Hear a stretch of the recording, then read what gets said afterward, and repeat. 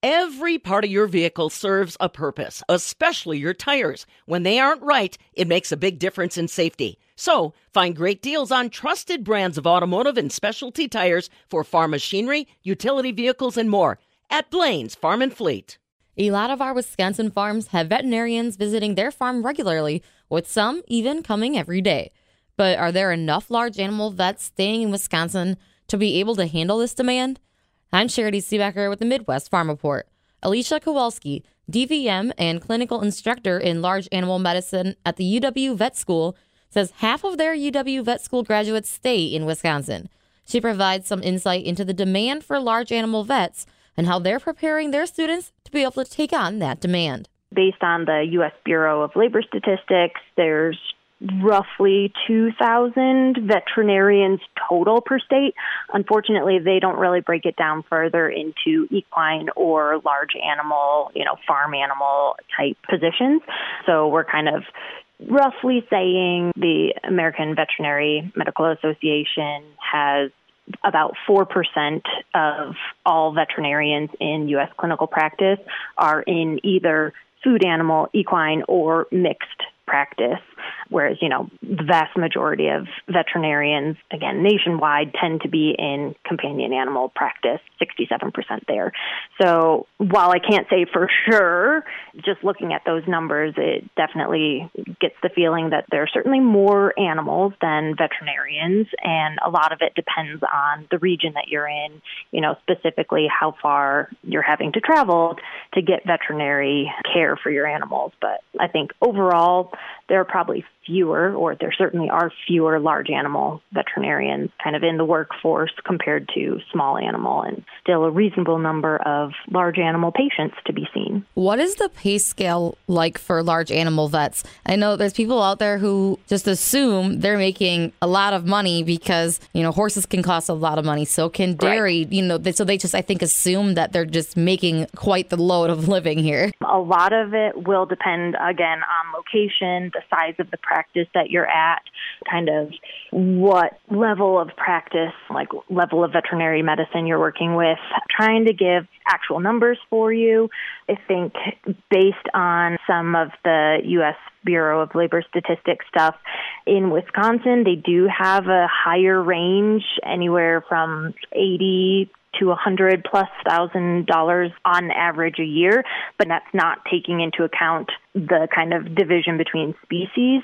So, I would say for some areas in maybe more rural Wisconsin, Googling what the average salary is, you can get as low as, $40,000, $50,000 a year.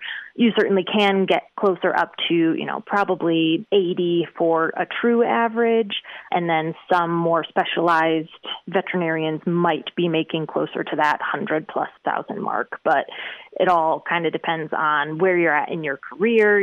Starting pay is clearly not going to be that $120,000, but you might get there over 20 years. And especially if you're a practice owner, that can affect things as well.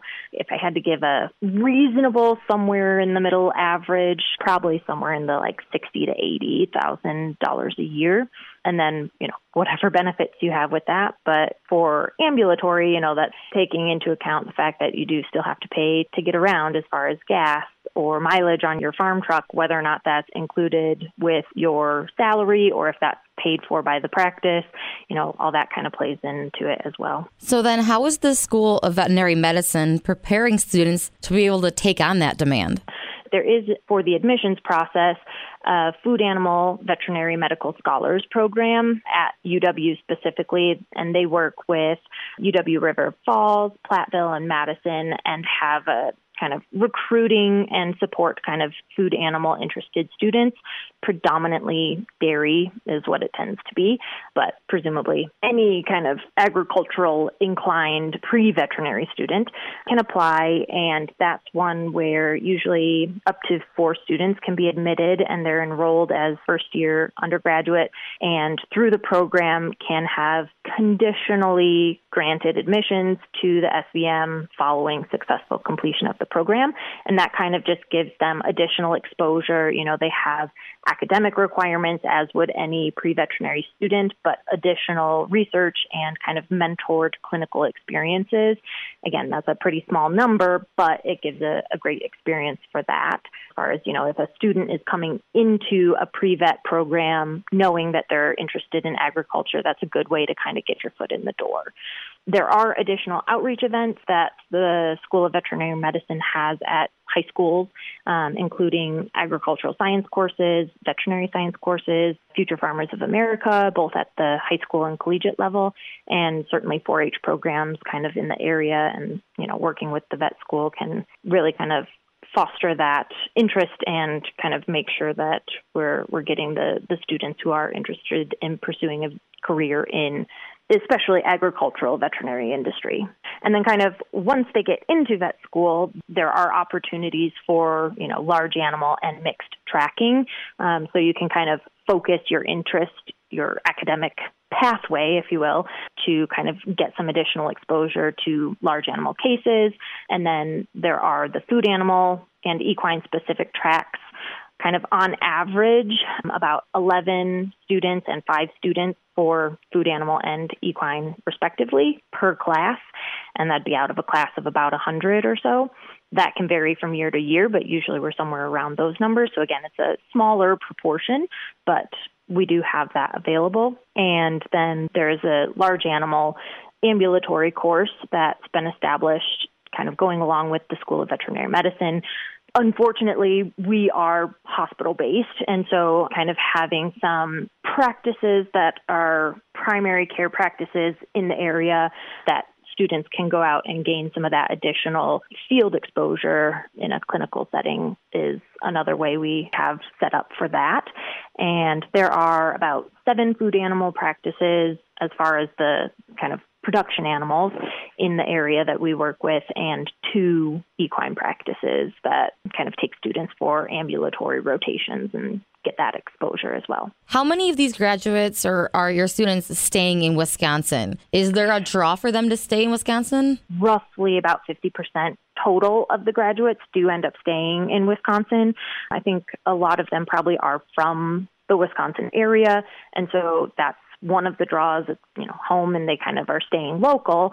And then about 25% might complete internships or residencies, and some of them actually do come back after, a year-long internship somewhere. And then food animal focused graduates, as of last year, all except one actually stayed in Wisconsin to practice veterinary medicine, and that one that didn't was working in Illinois, so not going far. Having the industry that we do have in Wisconsin, especially for the food animal focused students, can be a pretty big draw there. How is supply chain and inflation affecting vets being able to get pharmaceuticals? I would say, there are always going to be supply chain issues with this, that, or the other thing. I would say there's been a bit of a increase in some items that have been back ordered or more challenging to get since COVID, and we're still seeing some trickle-down effects from that, where there are some issues getting things. It's not necessarily to the point where we can't do our jobs. It just makes it a little more challenging as far as we know there are some things that are back ordered that we can't get, that we only have a certain amount of, and we just have to be a little cognizant, judicious of using those particular items, especially in situations where something else might be just as good, an alternative. That's probably one thing where, moving forward, we really have to be mindful of what we're using when, and, if there's something else that could be equally effective, so that we don't have to kind of have that, we can't get this medication, and it's a huge problem. Beyond that, unfortunately, there's not much we can do about it as far as, veterinarians, clients, they're not the ones in charge of producing it. And so we're kind of at the mercy of the pharmaceutical companies, and certainly, as you mentioned, inflation can be a problem as well, because the higher those base costs become, the more we have to charge as veterinarians, and the harder it is to say, well, I can't afford doing this for, 20 animals if they all need that same medication. And so that can become problematic as well. And again, just looking for alternatives that work within the kind of limitations of the situation, whether it's finances or the actual medical care that is required, can be tricky, but we have to kind of find some workarounds for that. I would say, one thing that a lot of people, might think is it's all kind of glamorous, but it can be very physically and emotionally demanding.